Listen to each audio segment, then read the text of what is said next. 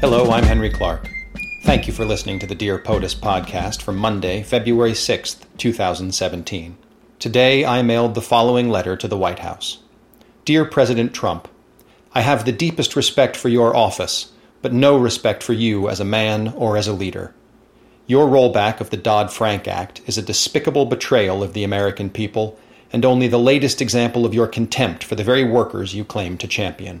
Your talk of protecting workers and fighting for the common man is a sham. You welcomed Jamie Dimon of J.P. Morgan and Larry Fink of BlackRock to the White House, the very people you accused Hillary Clinton of being too cozy with, and then unveiled a policy that benefits big banks and hedge funds while removing consumer protections.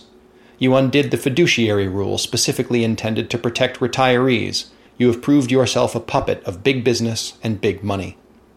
In your inaugural address, you said, "The establishment protected itself, but not the citizens of our country." In the short week since you gave that speech, you have proved that you represent the very self-serving establishment you derided. You said there was little to celebrate for struggling families across the land, but your reckless policies have already betrayed struggling families in myriad ways.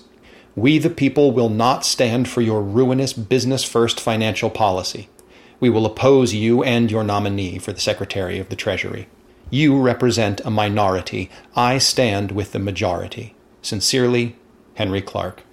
If you would like to mail your own letter to the President, address it to President Donald Trump, the White House, 1600 Pennsylvania Avenue Northwest, Washington, D.C., 20500. Please be civil, be honest, and feel free to copy mine. You can find me on Facebook at facebook.com/springofsprings. Talk to you tomorrow. Have a good day.